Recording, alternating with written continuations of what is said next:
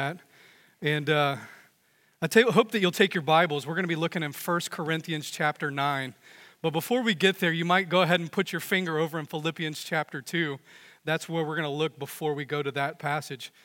As I was thinking this year, I was reading an article, and it was talking about the fact that on the last day of school, there was some children that decided that they wanted to bring their school teacher a present to thank her for teaching them throughout the course of the year. So one of the boys in the class, he was the florist's son, he decided that he brought his teacher a bouquet of flowers and gave it to her. She loved them. And then another little girl in her class, she was the candy store owner's daughter. So what she did is she got a box of candy and she brought it in and she gave it to her teacher. The teacher thanked her for it. But the last one was a boy whose dad worked for the liquor store. And so he carried in this big heavy box, and the teacher noticed that underneath it, the box was leaking something. And so the teacher took her finger and she took a drop of it and she tested it. And she said, "Is this wine?" And the little boy said, "No." Little teacher stuck her finger back on it and tasted another drop and said, "Is it champagne?" The little boy said, "No." She said, "It's a dog." You know, as I was thinking about that, come 2020, you guys, forgive me, I know, you guys Baptists. But going into 2020, we don't know what to expect, do we? We don't know what's ahead. And the fact is that, this is a time of year where we begin to make New Year's resolutions. We begin to plan. We begin to forecast like certain goals that we have, certain things that we want to achieve. I was reading another article, and here's some New Year's resolutions that some people wrote down. One person said, I was going to give up chocolate for the New Year's, but then I remembered that no one likes a quitter. It's a good point. Another person wrote down, my resolution was to read more, so I turned on subtitles on my TV. Pretty good. Here's my favorite. One person said that, I love when they drop the ball in Times Square because it's a nice reminder of what I did all year. Drop the ball. Some of you guys, you'll catch it later, all right? And so here's the thing. For us going into 2020, we don't want it to be a year where we're dropping the ball, do we? We want it to be a year where we're pushing forward. We're moving forward into being spiritually fit. And so right now we began a brand new series that we're doing called CrossFit. And what our goal is as a church is this year that we would push further into spiritual health, further into our relationship with God, further into our prayer life of bringing our needs before Him, further into spending time with God through His Word. We want this to be a year where we're spiritually fit, where we're spiritually growing closer to Him in 2020. And so that's what this series is going to be all about. But have you found that living the Christian life is difficult? Anybody that would tell you that living for Christ is easy, they've never done it before. Some of you drove to church this morning with your families. You know what I'm talking about. Is that living the Christian life and being the person that God wants you to be, it's difficult. It takes a lot of discipline to live that kind of life. And Philippians 2 really captures what it takes to live the Christian life. Philippians chapter 2, in verses 12 and 13, this is what it says. It takes two things. It's a balance to living the Christian life. It says this, wherefore, my beloved, as you have always obeyed, not in my presence only, but now much more in my absence.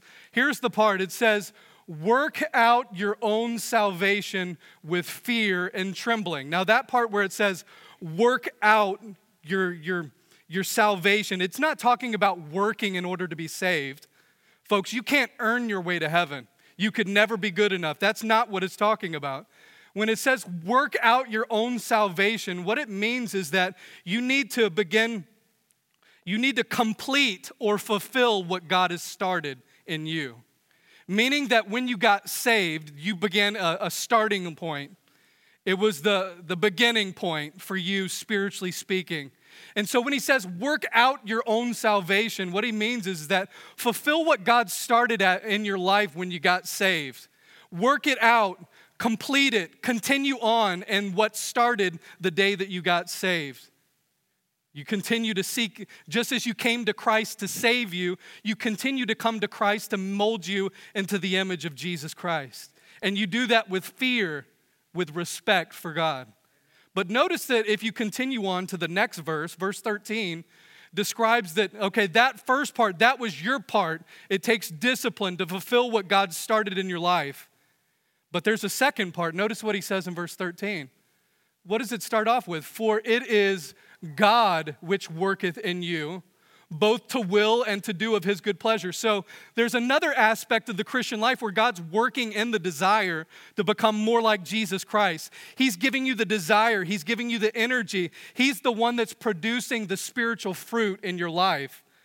And so, folks, in order for you to live for Christ in 2020, it takes a healthy balance between, first of all, being disciplined spiritually speaking, but also it takes God working that into your life and to bring that fruit out of your life that it would come to bear through you. And folks, that is difficult. Now, what I've found is that we go ahead and turn in your Bibles to 1 Corinthians chapter 9. And I want to kind of set it up this way. You know, Paul, I'm convinced he was a person that loved sports and athletics. If you look throughout the New Testament, you'll find many times that Paul would reference sports and athletics, and I think that there's a reason behind it. Paul recognized that in order to be a good athlete, what does it take? Discipline. You have to be a person that practices. They spend time in the weight room. They spend time working out, and they spend time dieting. I don't really like that word, but they would diet, and then they have a routine that they go through in order to train to compete. And when Paul makes the Christian life and he compares it to athletics, what he means is this, folks, is that just like an athlete has to be disciplined in order to win, to be good at what they do, hey, in the same way, to live out the Christian life also takes discipline. It takes a routine, a workout, a diet that you have to be on in order to see spiritual fruit come out of your life. You guys agree with that? And so here in 1 Corinthians 9, we find that Paul begins to challenge the believers that were at the city of Corinth, and this was his challenge. You guys, you're in a spiritual race. You need to act like it. You need to begin to train like it. To get in the race, it takes spiritual discipline.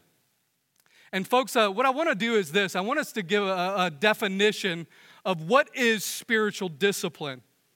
Spiritual discipline, and I think we have it up on the screen, it's this. It's a habit or a regular pattern in your life that repeatedly brings you back to God and opens you up to what God's saying to you. Let me say it one more time. It's a habit, a regular pattern in your life that repeatedly brings you back to God and opens you up to what God's saying to you. Folks, in order for you to grow in 2020, you need to develop some spiritual habits, some disciplines of coming back to God and opening up yourself to what God has to say to you. And so what we're going to look at today is this, is that Paul was teaching these believers at Corinth that there are 4 requirements in order for you to run your spiritual race well. How many of you would like to grow in 2020? Wouldn't you like for God to do a work in your life, for you to be closer to Him in 2020 than you were in 2019? We don't want to plateau. We don't want to drop off. But we want to see our level of fellowship with God increase. We want to see more of Him. We want Him to speak to us. We want to become more like Jesus in 2020. What does that take? That's what we're going to look at. But I want you to understand the context. Paul was just talking to the Corinthians about how he's become all things to all people in order that he could reach them. So Paul, after he had just made that statement, I'm becoming like other people. I'm living in discipline in order that I can reach more people with the gospel. That's the context behind what Paul is saying. And he begins to lay out for them 4 requirements of running a spiritual race well. Okay, so very first thing is this. Number one, running requires going after a goal. You have to have a goal. Look at what he says in verse 24. We'll put it up on the screen. It says, "Know you not that they which run in a race, they run all, but one receiveth the prize. So run that you may obtain." So Paul begins this process. He's talking about an athletic event. He's talking about racing. And the reason why that's so interesting is this. Paul's talking to people that were in the city of Corinth. Ever since Alexander the Great, he had begun to dominate the culture with athletics. All of the Greeks, all the people in the Mediterranean area were very familiar with athletic events. Paul's using an illustration of something that they were familiar with. In their day, there was mainly two athletic events that were going on.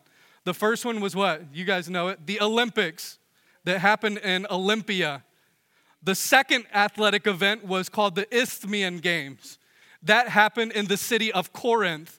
So when Paul uses this illustration, this example of running in a race, the Corinthians were what? They were familiar with what Paul was talking about. They recognized what it looked like to go to a race.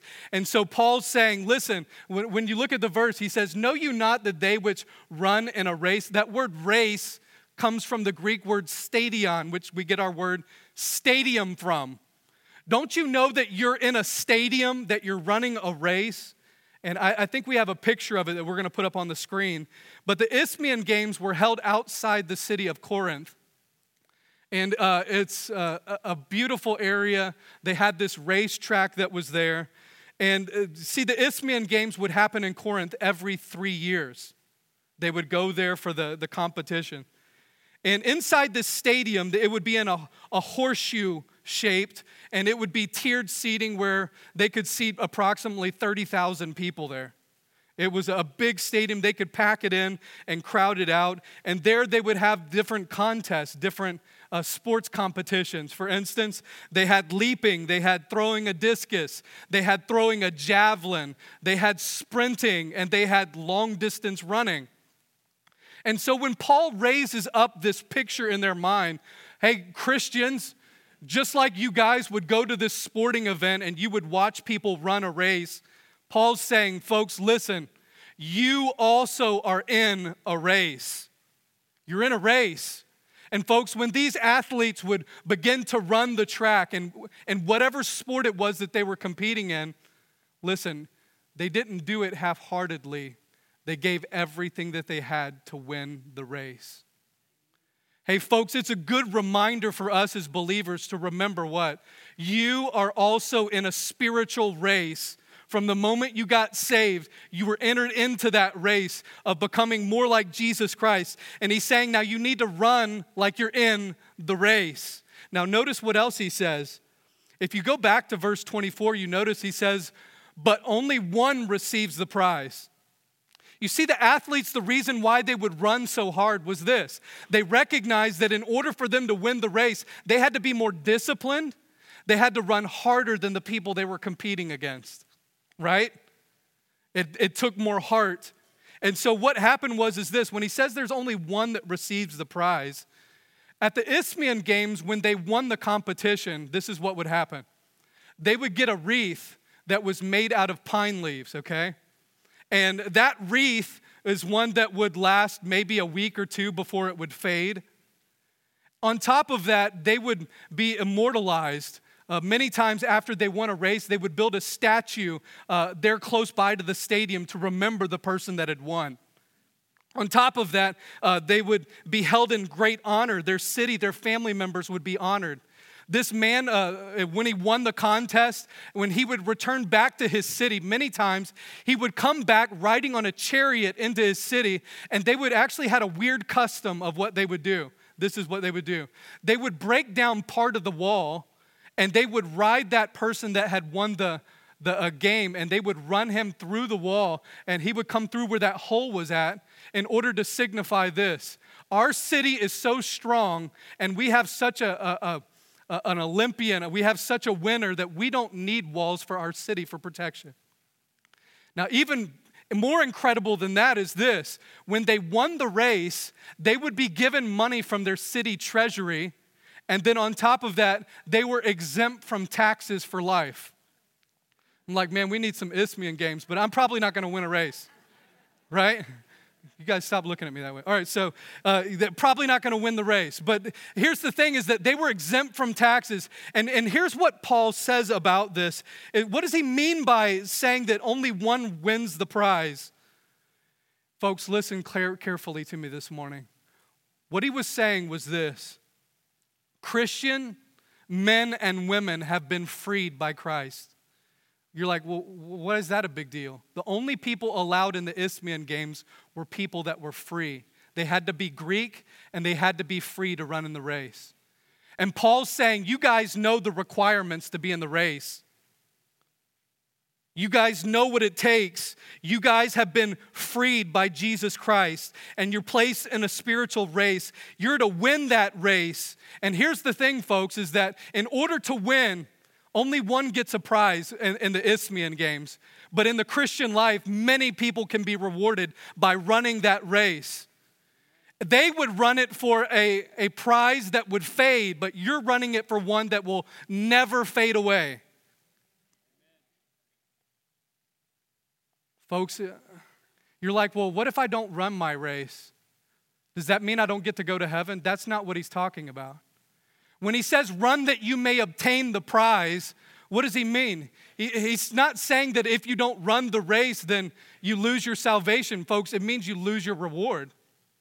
He's saying that you're in a race for a prize that God is going to give you one day at the judgment seat of Christ. If you run your spiritual race well, one day Jesus Christ will say, well done, good and faithful servant, and he'll give you a crown to reward you for running your spiritual race well. You won't lose heaven, but you could lose your reward. That's why why in Hebrews chapter 12, verse 1, look at this passage, fantastic. It says this, it says, let us run with patience the race that is set before us. Notice what he says, let us what? Folks, let's say it together. Let us what? Run the race. That word set before us is the race that's been marked out for you. Folks, did you know that from the day that you got saved, God marked out a lane for you, a course that you're to run that's been set in front of you? And God doesn't want you to spectate. He doesn't want you to walk. He's called you to do what, folks? Run. You want to know one of the things that breaks my heart about churches today?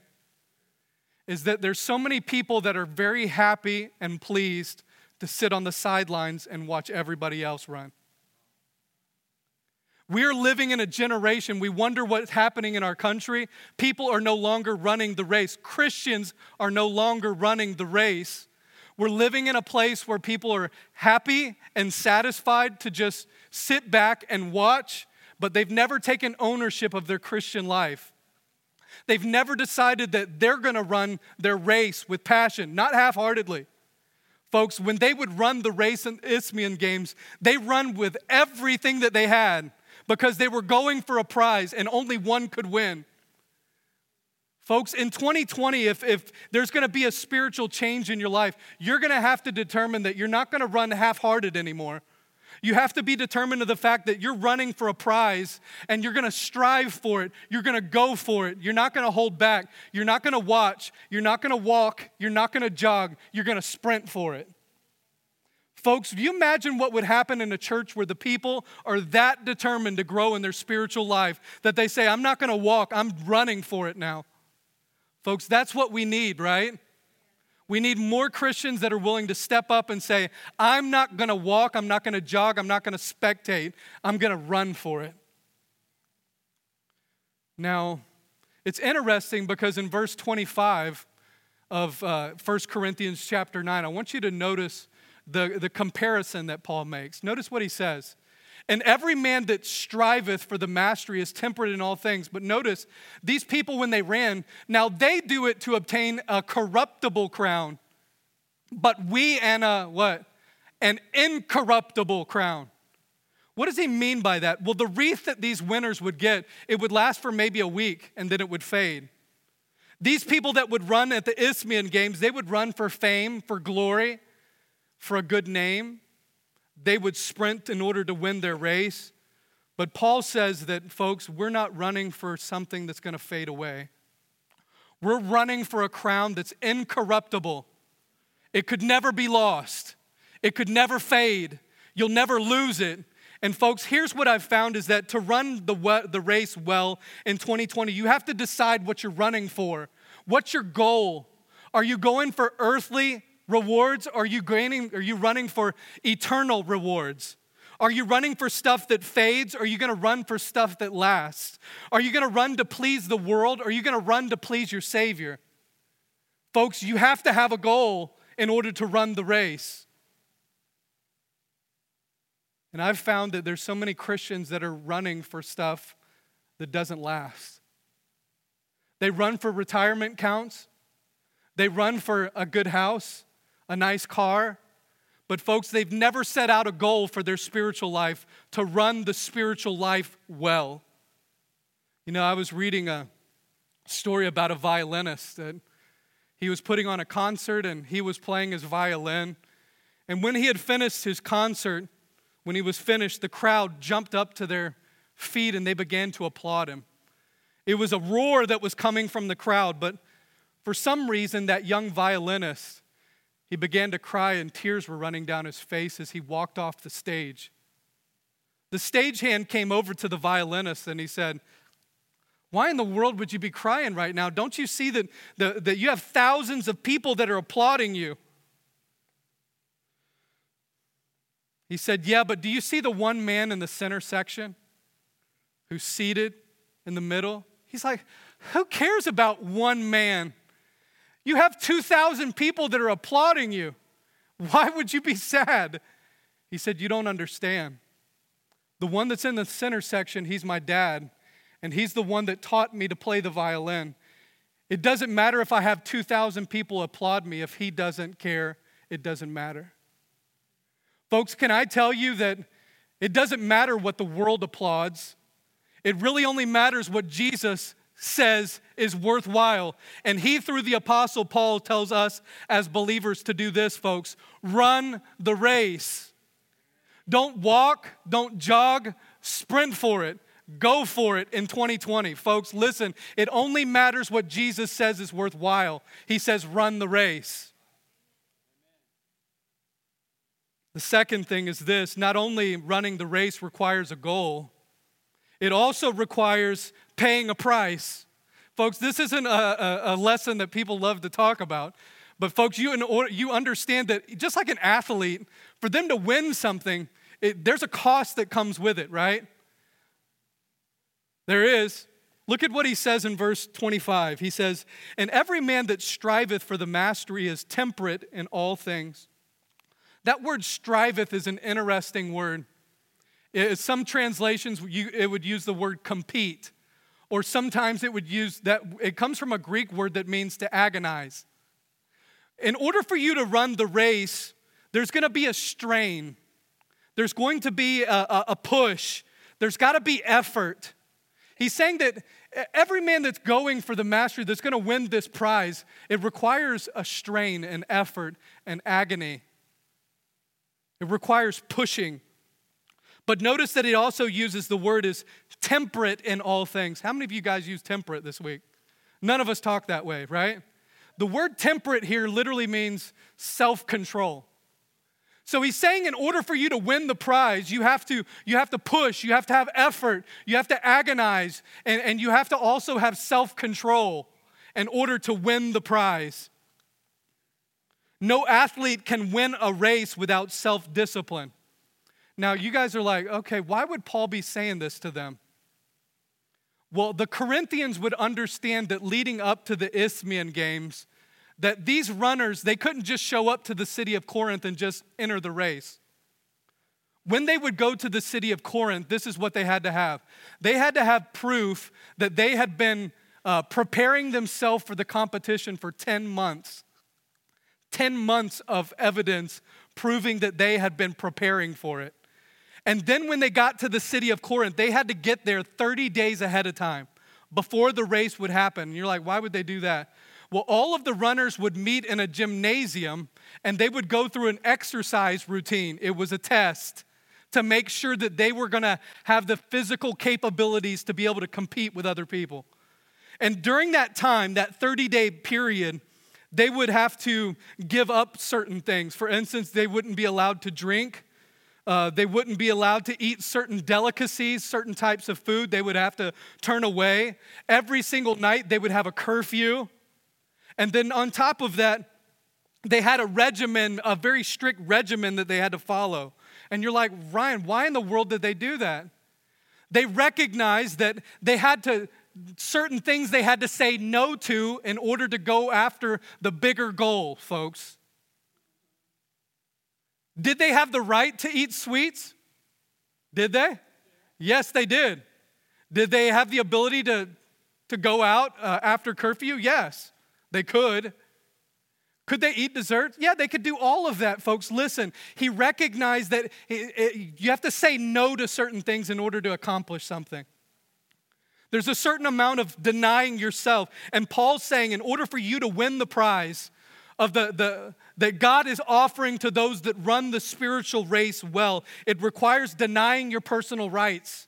It requires setting aside certain things, limiting yourself, and the ability to say no to certain things. That's why Paul said in Galatians 2:20, he said, I am crucified with Christ.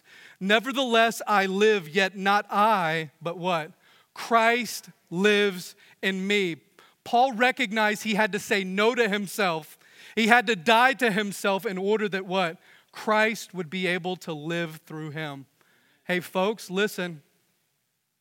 If you're going to run the race well in 2020,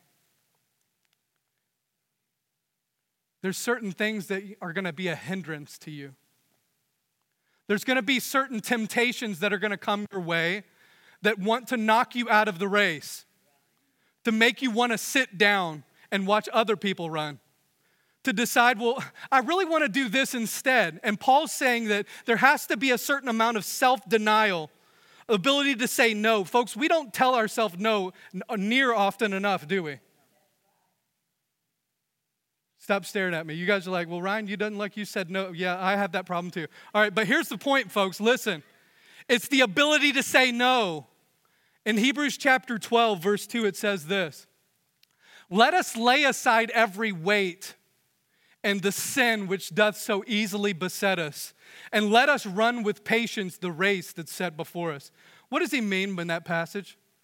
Hey, folks, if you're going to run well, you don't weigh yourself down with stuff that will keep you from running. There's certain things you have to move over in order to devote yourself completely to something that's better. Listen, folks, it's not even necessarily bad things. It can be good things that aren't the best thing. Folks, do you hear what I'm saying? In our day and age, we have so many things that are willing to pull at our attention.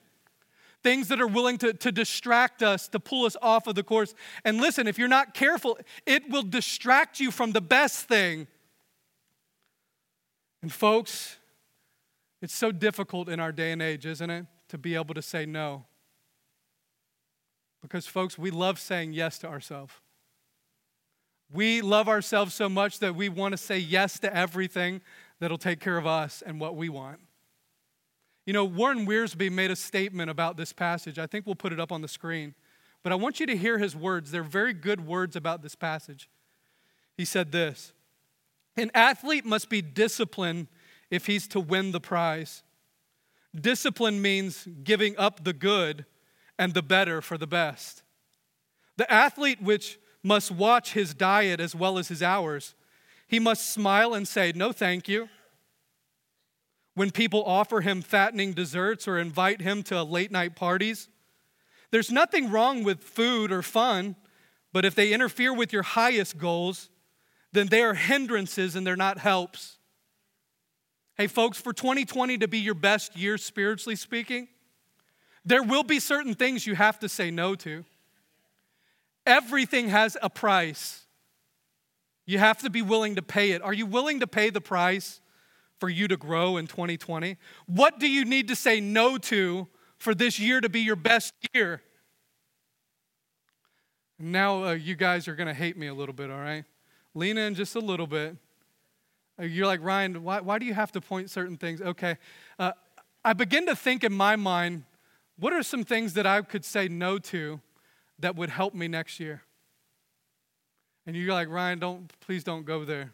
I normally wouldn't go there, but I am just a little bit, okay? I was doing some research this week and I was thinking, what are some things that I could say no to? You know, according to a recent article, our average screen time on our smartphones in 2016 was an average of 13.4 hours a week. Okay, you know what it climbed up to in 2018? 2018, it went up to 15.4 hours. I don't know what it was in 2019, but folks, I imagine it's probably increasing.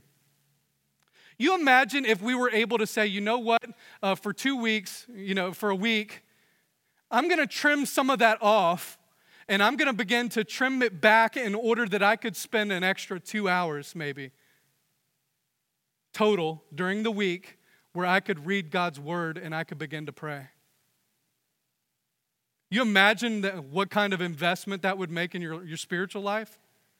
How about this? I was reading a Nelson report that says that adults watch TV an average of 5 hours a week.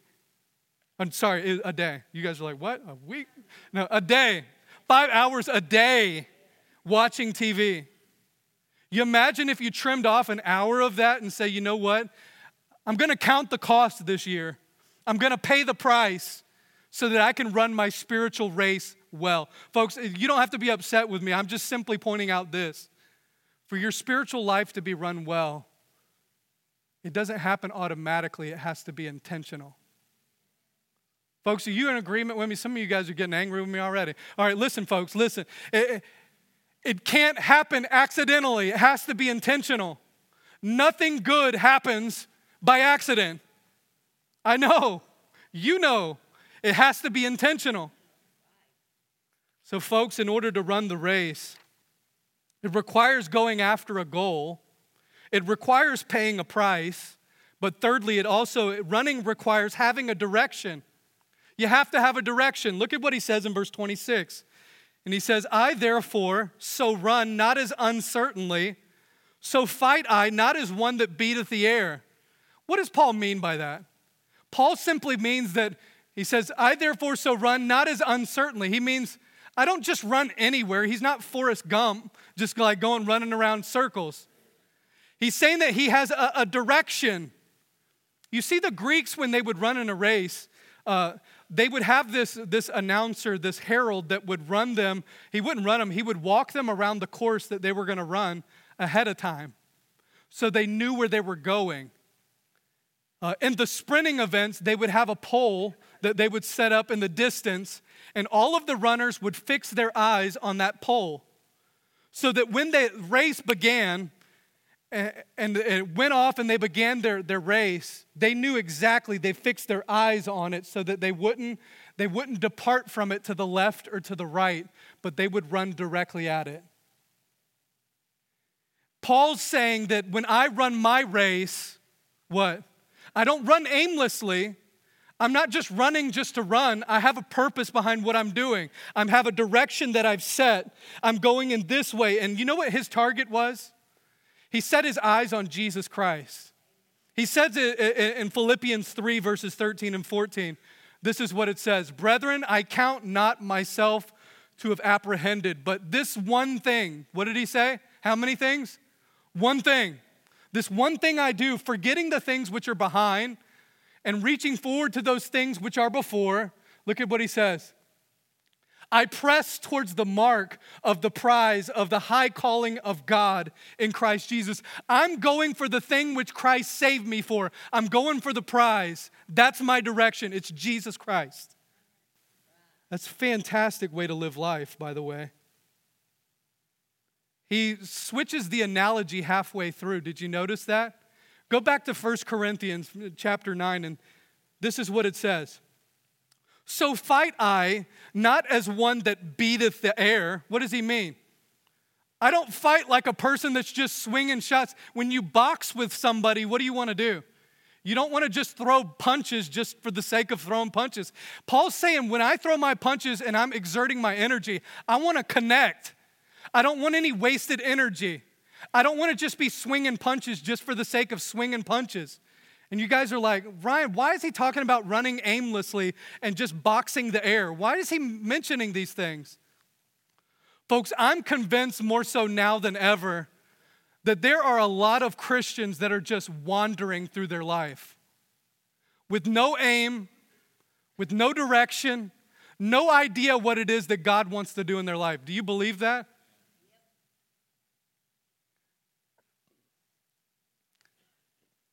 They have no idea. What would God have me do? For some people, the finish line is their salvation. They think once they're saved, that's all God has for them. Folks, that's the beginning. It's the beginning. He has so much more for you. You're like, well, what do you mean by that? Well, Paul's saying that his burden was this, that Christians wouldn't waste their energy and that they wouldn't wander and that they wouldn't go through the Christian life without a purpose. You have to have direction. You have to have a target. It's like a story, you guys might be familiar with the movie. Sorry, I got young kids, this kind of stuff. Alice in Wonderland, right? And you remember the part where Alice, she comes across the Cheshire Cat and she has a question. She comes to the cat and she says, would you please tell me which way I should go from here? And the Cheshire Cat answers back, well, it all depends a good deal on where you want to go. Alice makes a strange statement. She says, I don't much care where. I can go anywhere.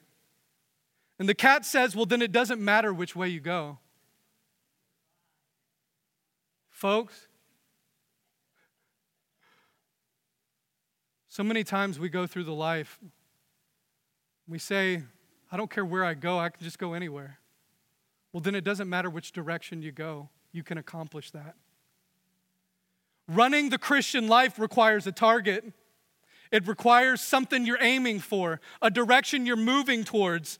It can't be like, us husbands that don't turn on our GPS and say, I know where I'm going, and you can't get there. You have to have a direction. You have to have a place, a destination. And if you're here today and you've been saved and you're like, what's God's goal for me? What does he want me to do? What's the direction that I should fix my point on? Paul says it in Romans chapter 8, verse 29. It says this, for whom he did foreknow, he did also predestinate to be conformed to the image of his Son. You're like, what does that mean? Well, when God chose you, and when he came after you with the gospel and you got saved, his goal, his will for your life was this, that you would be conformed into the image of Jesus Christ. And you're like, well, how does that accomplished? It's accomplished by having a plan, a goal in place, a direction, by daily I'm going to come to him and I'm going to have a relationship with him. And gradually over time, by coming to God daily, slowly over time, I become more and more like Jesus today than I was yesterday. But folks, there's a price to pay. You have to have a direction. You have to have a goal. You have to know who you're pleasing. And folks, here's the point, is that spiritual growth doesn't happen by accident. It's intentional. All right, now let's look at this very last thing. So running the race, it requires a goal. You have to pay a price. You have to have a direction. And lastly, folks, Paul said running requires a refusal to quit. A refusal to quit. Paul used another terminology. He used the word disqualified. I want you to see what he says in verse 27. He says, but I keep under my body and bring it into subjection, lest that by any means, when I've preached to others, I myself should be a castaway. Now that word right there, when he says, I keep under my body, what he means is this, I give myself a black eye. You're like, what does he mean by that? He means that he recognizes that his flesh has the tendency to do what? To fight against what God wants to do. So he says, I give myself a black eye. I say, take that to my flesh. And when he says that I bring my body, I bring it into subjection, that's the idea of this, folks. And you guys, please don't get upset with me. What he means by it is this. It's the idea that he leads his flesh around as his slave. And when he says that I bring it into subjection, he's saying that he recognizes one of the biggest goals that keeps him, one of the biggest obstacles to living the Christian life is what? It's not somebody else. It's not the world around me as much as it is what? It's the flesh, it's me, the flesh that's been unredeemed. You see, when you got saved, you received the Holy Spirit, and you have this new spirit inside of you. But listen, you still have what? You still have your flesh. Your flesh is still pulling at you, and it's warring against what the Holy Spirit wants to work into your life. And so Paul says, you know what I've found? To live the Christian life, I have to lead my flesh around like it's my slave. What he means is this. If you don't master your flesh, what? It will master you. Have you found that to be true? So Paul recognized that if he didn't do that, what would happen is this. If you don't bring your flesh into subjection and lead it around as a slave, what does he say? He says if he didn't do that, he said, when I preach to others, I myself should be a what? A castaway. You know that word castaway just means disqualified. It means a reprobate. It means worthless. What does he mean by that? That he would be disqualified. Folks, does that mean that Paul would lose his salvation? That's not what he means. He just means that if he didn't lead his flesh around as a slave, what would happen? It means that he would be useless. He would no longer be able to live his life, to run after the prize, to be used in God's service for his kingdom. That's what he means. So let me kind of close everything down with this. In the Isthmian Games, one of the things that would happen is that they would have a herald or an announcer that would take the athletes around the stadium. They would show them the course and they would show them what they had to do to win the games. Now, at the conclusion of that, this announcer would begin to announce their name, the city, the country that they represented. And you're like, what's that all about? Well, when they would make that announcement, they called his name, his city, the place that he came from. What they were doing is this. They would then ask the question to the crowd, this question. Is there anything that could be laid to the charge of this contestant? Is there anything that would keep them from being able to compete in this competition? They would ask the question, is there any crime that they've committed? Have they been faithful to their training? And folks, if somebody had something against them, what would happen? They would be knocked out of the race. They wouldn't be able to be in it. And what Paul is saying is this. Hey, in those days, one of the biggest things that would bring dishonor on your family and on your country was what? If before the race, if somebody was able to lay something to the charge of you and you got knocked out of it, because it didn't just bring dishonor on you, it dishonored who? Your family, your city, and your country. You know what Paul meant by that? Paul said, I don't want to live my spiritual life in such a way that I bring dishonor on my country, heaven. I don't want to do anything that would bring dishonor on who? My King, which is Jesus Christ. I don't want to live my life in such a way that I get knocked out, that I'm unfit to be used. Folks, listen, do you have that desire in your heart? Lord, I don't want to do anything that would disqualify me. There's a lot of people that have been. People that never anticipated it have fallen into all kinds of sins and never really foresaw what would happen. You know, I was reading a story that prior to the 1968 Olympics in Mexico City, nobody knew the name John Stephen Akhwari. He was a runner for Tanzania. He would run marathons. As a matter of fact, in Africa, he had won many marathons before. As a matter of fact, he could run a marathon in under 2.5 hours. He easily would qualify for the Olympics. He was an incredible runner. But when the Olympics went to Mexico City, he encountered an obstacle that he wasn't ready for. He wasn't used to running a marathon at that high of an elevation. And as a result, when he was running his race, his body began to cramp up and he couldn't continue. He decided, maybe I'll quit, but he pushed through it. He decided, I'm going to finish this race. And he began to run, and about halfway through, there was a group of runners that got tangled up with each other. He fell down, he messed up his shoulder, he dislocated his knee, and he was all bruised up, he was banged up, but he said, I'm not going to quit, I'm going to keep running. And he kept going. As a matter of fact, there was a total of 75 people that started the race, but only 57 finished. You know who the last one to finish was? This guy. When he got to the stadium and he was running, there was only a couple thousand people left in the stadium. When they saw him struggling and making his way in, you know what happened? The people that were there began to applaud him, because they recognized that he had the determination that he wasn't going to just start the race, he was going to finish. You know what happened later on when he finished it? He finished a whole hour after everybody else had been done. They came and asked him, and the reporter made this statement. It's fantastic. He said, why would you not quit? Most people would have.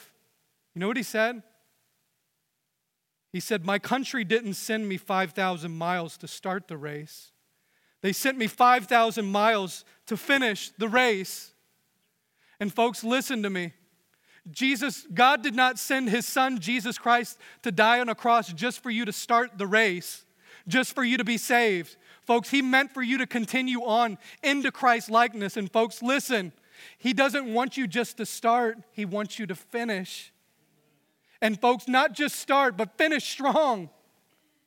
Folks, wouldn't you like for 2020 to be that year for you?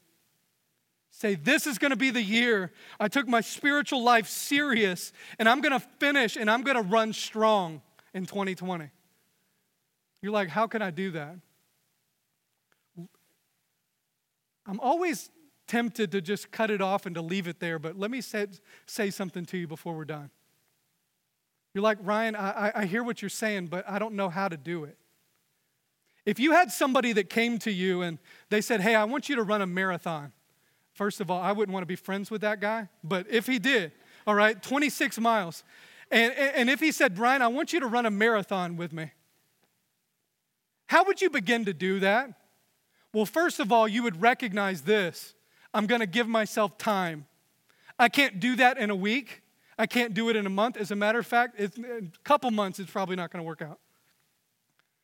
What would you begin to do? You would begin to set small goals that you could set up and begin to make progress towards it, right?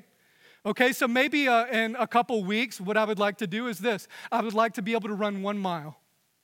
After a couple months, then you would up it, right? You would begin to but you have to be patient because you're not going to be a champion in a month, right? Okay, folks, listen to me. In the same way, you need to set some spiritual goals, some small goals that you can begin to go for today. And over time, after you've completed that progress, what do? You turn it up just a little bit more. You're like, Ryan, what could I do? Pick out 1 or 2 things. Don't set up like 5 or 6. You'll never get it done. Do 1 or 2. You're like, Ryan, what could I do? Here, let me give you a couple ideas. 1, maybe you could start by committing to spend 5 minutes a day in praying. For some of you, that's going to be a challenge. You've never done that. If you're already doing that, maybe you go a little bit more and you turn it up, and it doesn't have to be special. It doesn't have to be like this incredible language. You're not using that kind. You're just going to talk to God. 5 minutes. Maybe for you, it would be by setting aside 10 minutes to read your Bible. You're like, maybe it would be before breakfast. If you've got a busy schedule and you got to drive, they have apps now where you can listen to the Bible in your car as you're driving. Maybe for you, it would be giving God first place in your life on Sundays. You say, the first day of the week, I'm going to set it aside and I'm going to be at church every single week because my spiritual life is important. I'm going to do that. Maybe for you, it would be make a goal that you're going to invite 2 people to church this year, people that are in your neighborhood, and invite them to come to church with you. Maybe it could be as simple as finding one area of ministry in the church. You say, I'm going to serve God this year by doing this ministry. My point is this, folks. According to statistics, it says this. If you can do something for 60 days, it becomes a habit. Inside of your bulletin, we gave you a Bible reading plan. Okay? If you would commit yourself to reading God's word, okay, for 60 days, you'll form a habit. It'll become easier. But folks, you have to be intentional about what you're going to do this year. Amen? Set some goals. Be intentional. Spiritual growth doesn't happen by accident. Let me ask that everybody would bow their heads and close their eyes.